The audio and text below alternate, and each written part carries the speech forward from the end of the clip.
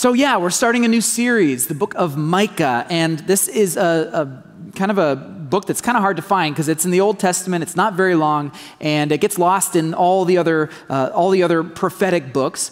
But man, is it a good one. And you're going to see over these next few weeks that it is really, really rich and will speak to us in a big way. So Micah, this is a collection of prophecies by a guy named Micah of Moresheth. Micah of Moresheth. Now, we don't know much about him. The prophetic books, for whatever reason, rarely give us any biographical details. And so we kind of have to just piece together a little bit of what we know about him just from some of the things that he says. But what we do know is that at the time when Micah was living, when he was giving his prophecies, it was a chaotic time in Israel, in the land of Israel. Frankly, things were falling apart. Things were falling apart for the people of God. And so Micah, in these prophecies, he's doing his best to help the people understand why. Why is this happening? Why are things falling apart? And this is why we chose to explore this book together as a church right now. Because, frankly, when you look around at our world today, it kind of feels like things are falling apart for us too, don't they? Things are falling apart.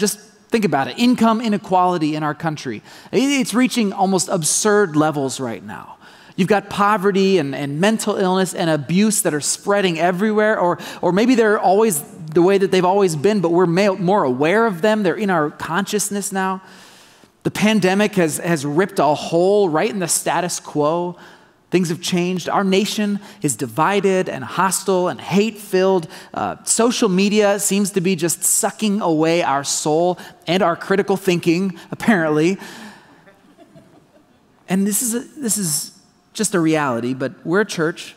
Church attendance has dropped below 50% in our country for the first time in our nation's history. Okay, and there's a whole bunch of reasons why, but I'm just going to say this. Things do seem to be falling apart. At the very least, what used to be normal to us has kind of crumbled. And even though our situation is vastly different from what Micah was facing in ancient Israel, I believe God can still speak to us through his words, through this prophet, even today. Why do things fall apart? And what's God up to when they do? Those are some of the questions that Micah is going to help us answer. So let's talk a little bit about prophets before we get into this, because I know that this is a word that probably carries some meaning for you, and so I just want to clear some things up. Now, I've said this before, but when you talk about Old Testament prophets or biblical prophets, I want to make one thing clear. Biblical prophets, they don't tell the future, they tell the truth. They don't tell the future, they tell the truth. Now, sometimes that truth happens to contain visions of the future or of what might come or what will come, but prophets in the Old Testament, they're not fortune tellers. That's not why they're here. What they're doing is they have a gift of hearing through the Holy Spirit God's heart for the world. They look out at what's going on around them and they see it with like God-colored lenses. They see the world the way that God sees it, and then their job is to tell people what the truth is. What is God's truth in that situation? Now, when you look at the book of Micah, what you see is as he's speaking God's truth, he's kind of all over the place. I mean, seriously, you read one passage and he's just straight up condemning somebody for being, completely missing the point. And then the next verse, all of a sudden, it's all hope and joy and there's a future and it's all going to be grand. And then he's right back to condemning the next passage. And he's just like, okay, this is enough to give you whiplash. But the reason that that's the case is because, again, he is speaking at a time when things are falling apart. You've got the haves and the have-nots, the powerful and the powerless. They're all living together in Israel. And so Micah's message of truth, put simply, it lands differently depending on whether you are the oppressed or the oppressor.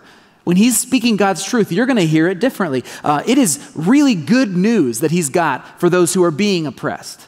But it's really bad news for those who are doing the oppressing. Do you see what I'm saying? So that's why when you read through the book of Micah, it feels like you are just kind of whiplashing back and forth from one thing to the next. Here's what I'll say. This is kind of my way of describing the book for this whole series. Micah afflicts the comfortable and comforts the afflicted. That's Micah in a nutshell. He afflicts the comfortable and he comforts the afflicted. And I think that he can do the same thing today.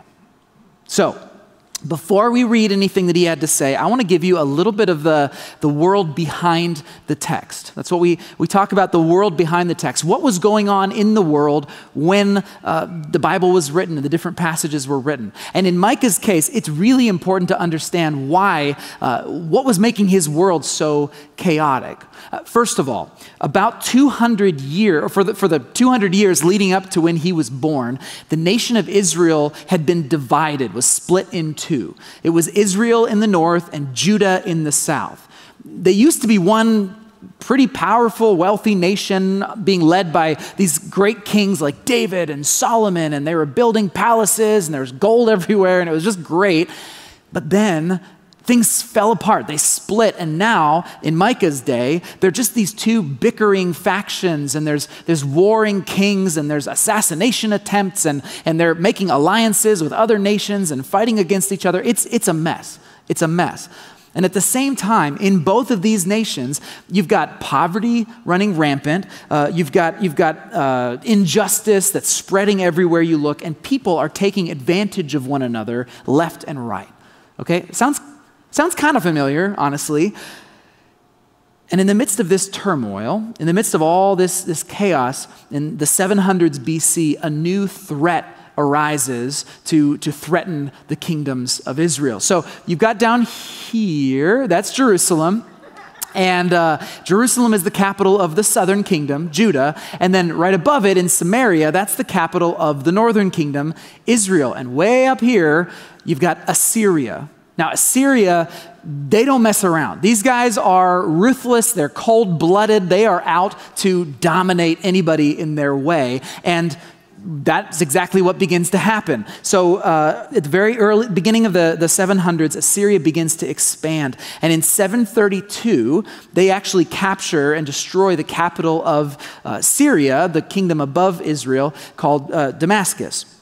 And then 10 years later, they continue to expand south and they destroy Samaria, and they basically completely eliminate the northern kingdom of Israel, and they cart a whole bunch of people off into exile.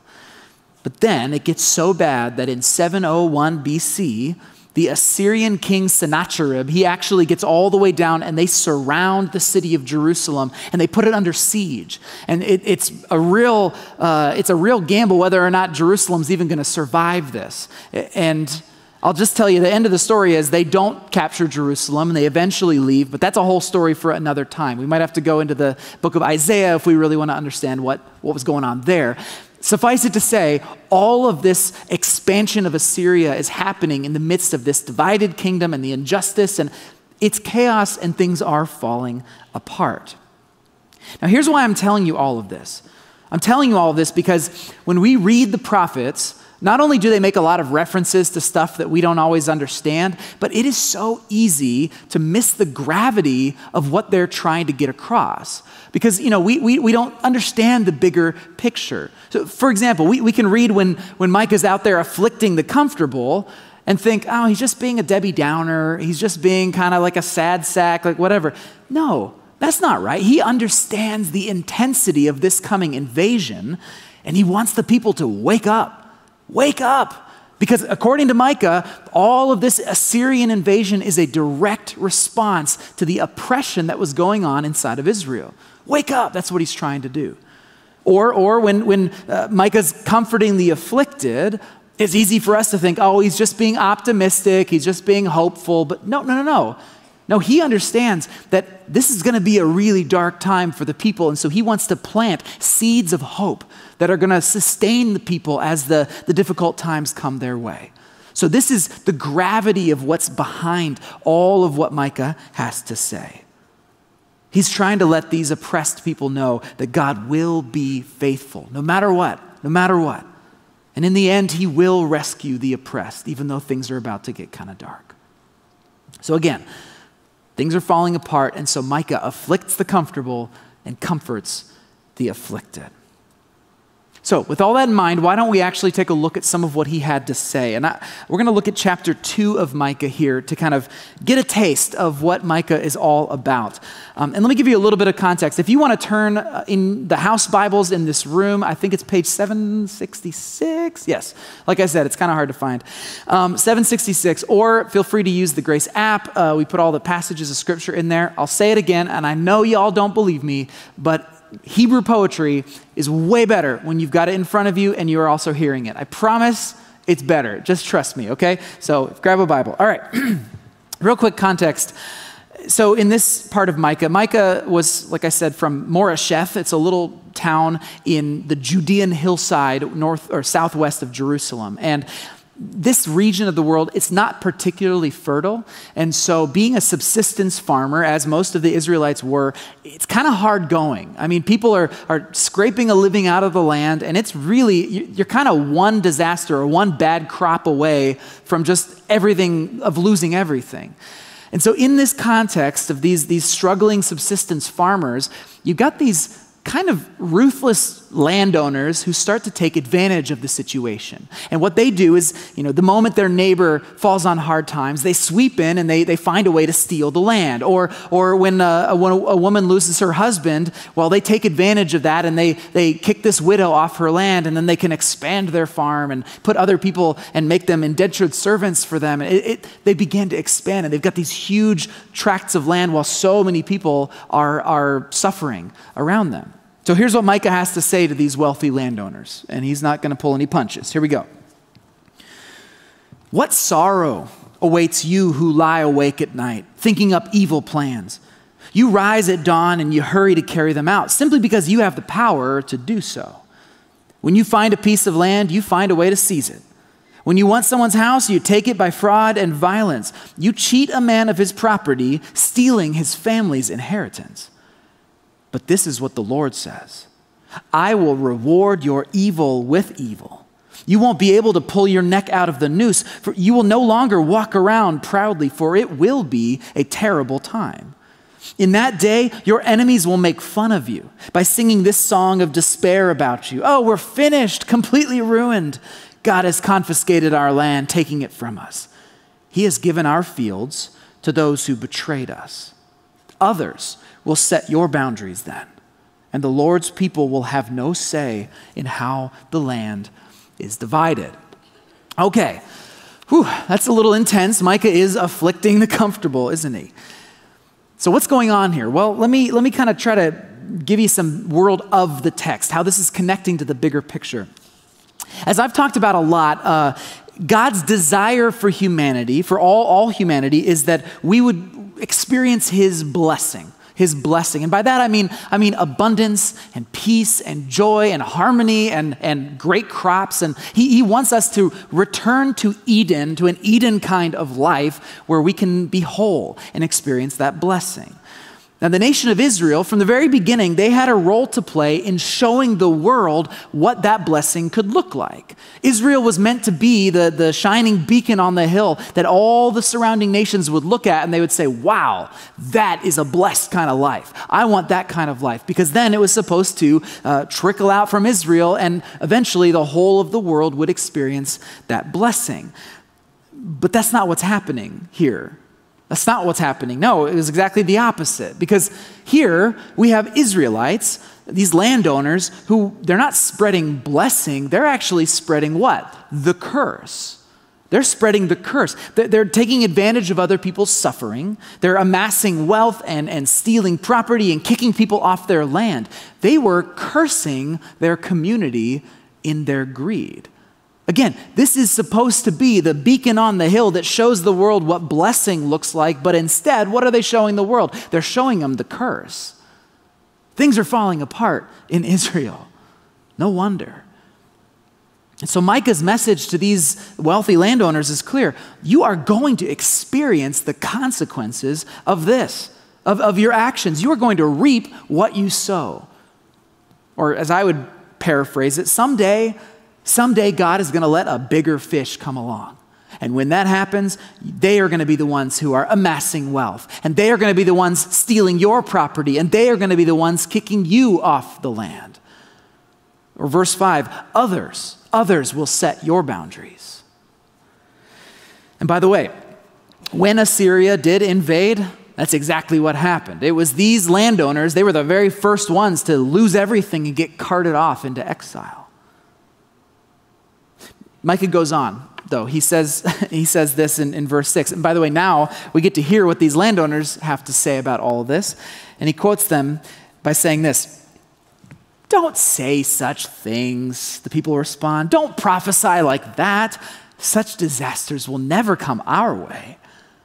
And then in God's voice, Micah goes on, "Should you talk that way, O family of Israel? Will the Lord's Spirit have patience with such behavior? Look, if you would do what is right, you would find my words comforting. Yet to this very hour, my people rise against me like an enemy. You steal the shirts right off the backs of those who trusted you, making them as ragged as men returning from battle. You've evicted women from their pleasant homes and forever stripped their children of all that God would give them. Up, be gone. This is no longer your land and home, for you have filled it with sin and ruined it completely. Suppose a prophet full of lies would say to you, 'I'll preach to you of the joys of wine and alcohol.' Yeah, that's just the kind of prophet you would like." Whew. I find it really interesting that these landowners, they don't have a problem with prophets. I mean, they like prophets. They just only like the ones that are going to tell them what they want to hear, right? "Such disasters will never come our way. No, take it easy. Don't worry about it. Let me preach to you about the joys of wine and alcohol," right? "Let's party. I'm the party prophet. Come on. Yeah. You know what? You were meant to be living a good life. You were meant to be blessed, right? Yeah, God's always told us that you're meant to be blessed. So be blessed. Have a good time. Live a little. Treat yourself. Treat yourself 7:30 BC," right? A little Parks and Rec joke for you there. I had to. I had to. Put simply, these landowners had listened to these false prophets. They'd bought into the lies of what I'll call incomplete truths. Okay, they'd bought into incomplete truths. Let me explain. Yes, the prophets were right.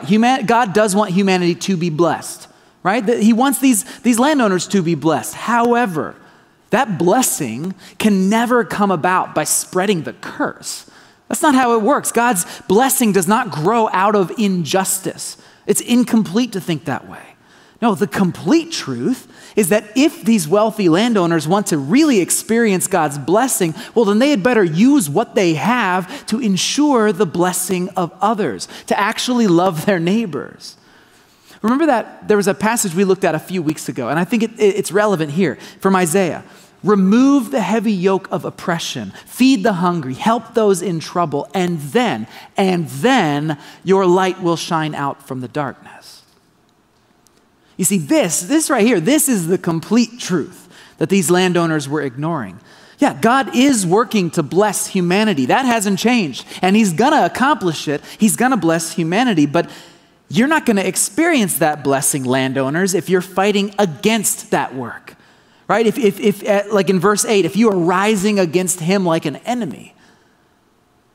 See, these guys, they were enjoying blessing for themselves, but they're grabbing it and grasping it at the expense of destitute fathers and homeless mothers and children with nothing to their name.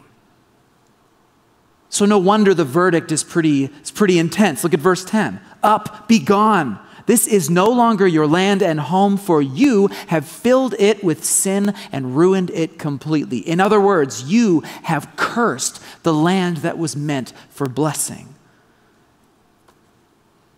The Assyrians are coming.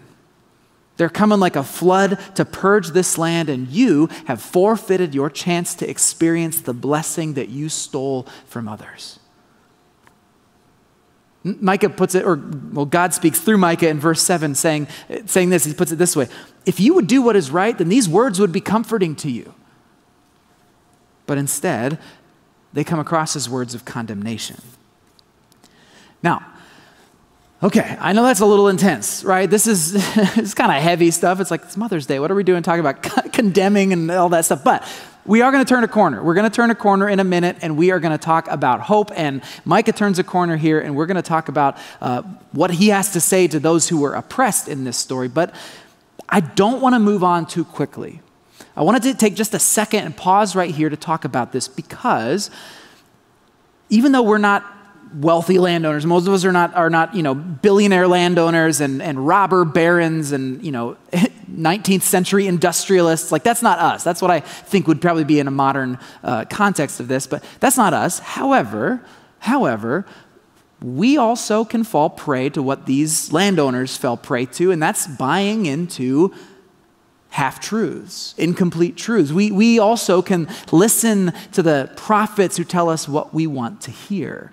And so I just want to take a second, a little bit of introspection to think about some of the incomplete truths that we might sometimes buy into. For example, sometimes we understand something from Scripture, some idea of justice or some moral truth or whatever, and we hold tightly to it because it is right, okay? And that's fine. But then we turn around and we start hating other people who don't agree with us on that.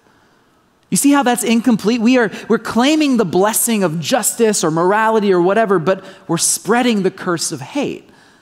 That's an incomplete truth. That's not a complete truth. Or another example, we've been saved from our sin by Jesus. Hallelujah, we are different people now, we're saved. But then we turn around and we start judging and excluding other people from the church because of their sin. It's sanctification without grace. That's incomplete. Or you know what, you can flip that around. Some of us, we're so convinced that God loves us, that God has grace for us, that, and that's true and it's great, that we don't even lift a finger to change the way that we live. Our morality is kind of weak and fuzzy and ill-defined. We don't really work hard to look more like Jesus. We just love the fact that God loves us. You know what that is? It's grace without sanctification. It's still incomplete.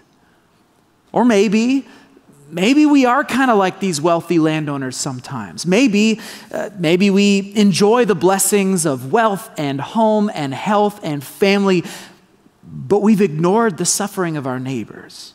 It's blessing for us. God wants us to be blessed, yes, but not for others. It's not complete. It's not the whole truth. All that to say, I'm sure we could come up with a whole bunch of other ideas and examples of this, and maybe it's something to talk about with your small group or your friends or family, but all that to say, I don't want us to miss a chance to ask ourselves if we are buying incomplete truths, because if we are, then I think it's time for us to confess and to look for what the full, complete truth really is. It's an invitation for introspection. You don't have to be a wealthy landowner for Micah 2 to afflict your comfort just a little bit. But, and now we can turn a corner, you also don't have to be a subsistence farmer in ancient Israel for these words to comfort your affliction a little bit. So let's do that. Let's turn this corner and let's see what Micah has to say to those who were downtrodden, who were oppressed. In verse 12, he says, "Someday, O Israel, I will gather you. I will gather the remnant who are left.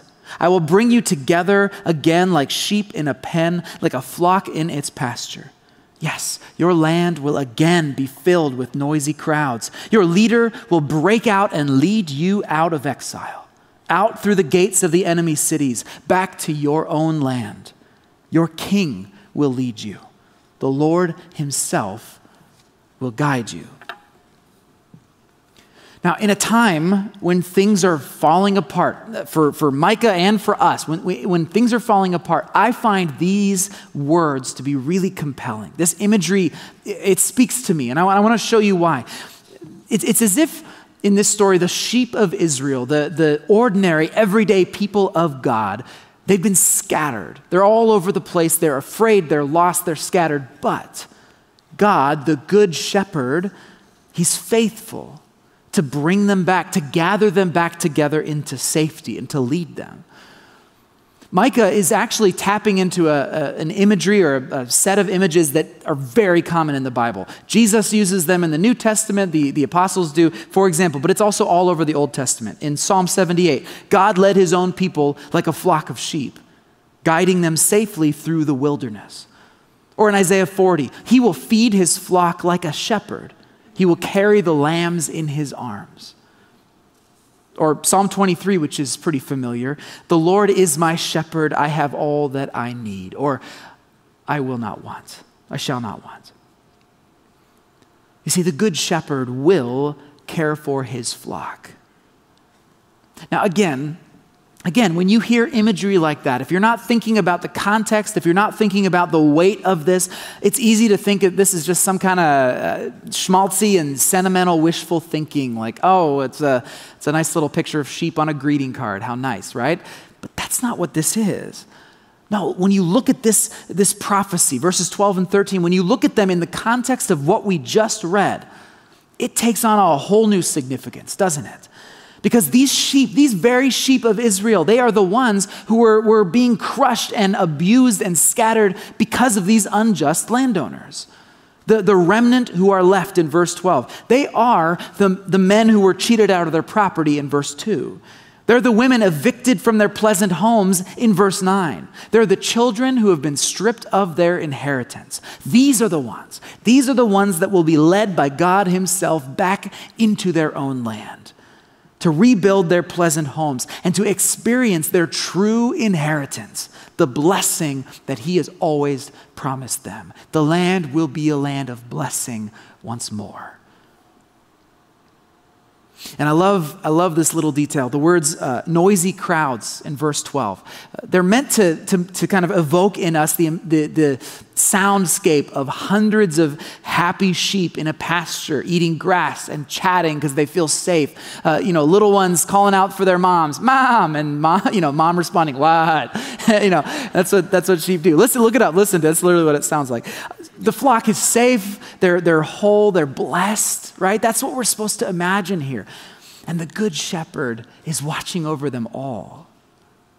But look what's not in the passage. Look what's not in verses 12 and 13. The predatory, the unjust, the corrupt, they're not around. They've lost everything, right? They're not even in the picture anymore. Instead, they're the ones that God has rescued, that the good shepherd has led home.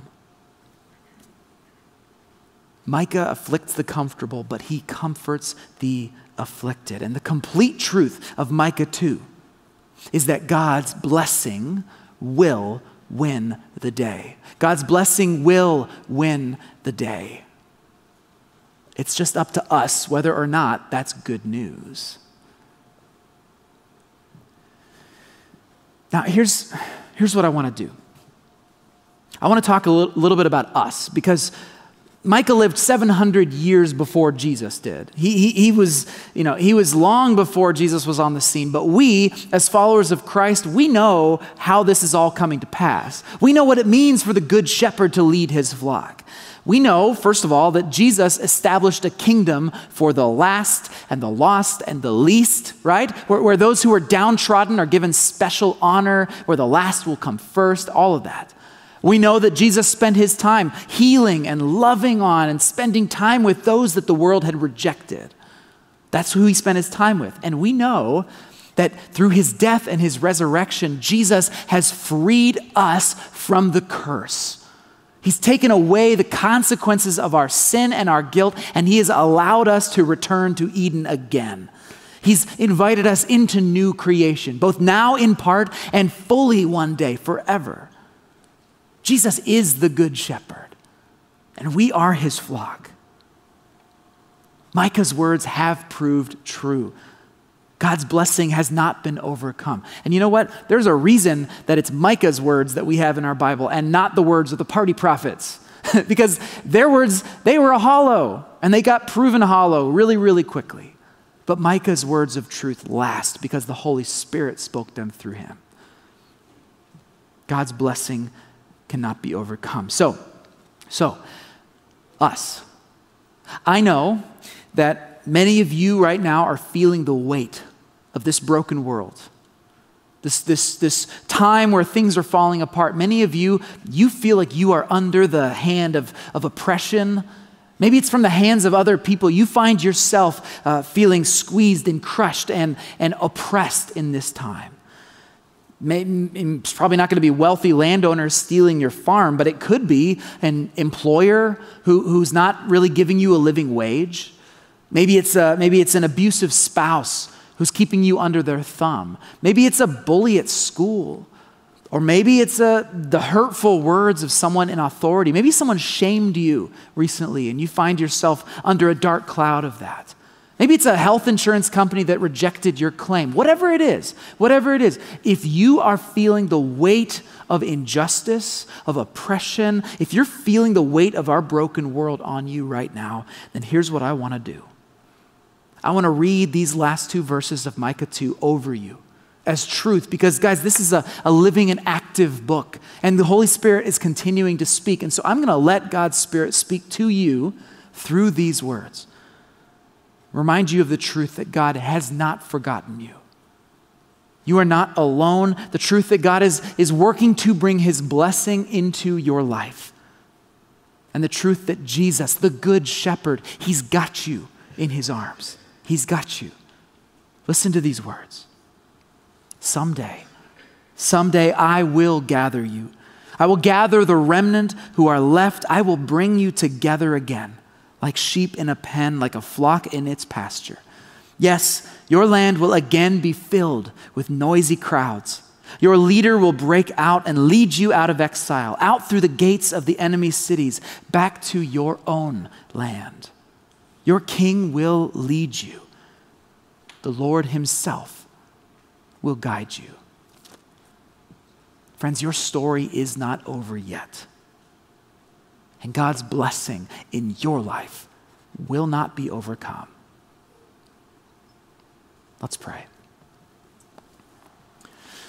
Well, Father, I pray, first of all, that those who are feeling the weight of this broken world, who are feeling very acutely the fact that our world is kind of falling apart right now, I pray that you would speak truth through your Holy Spirit to remind them that they are in your arms.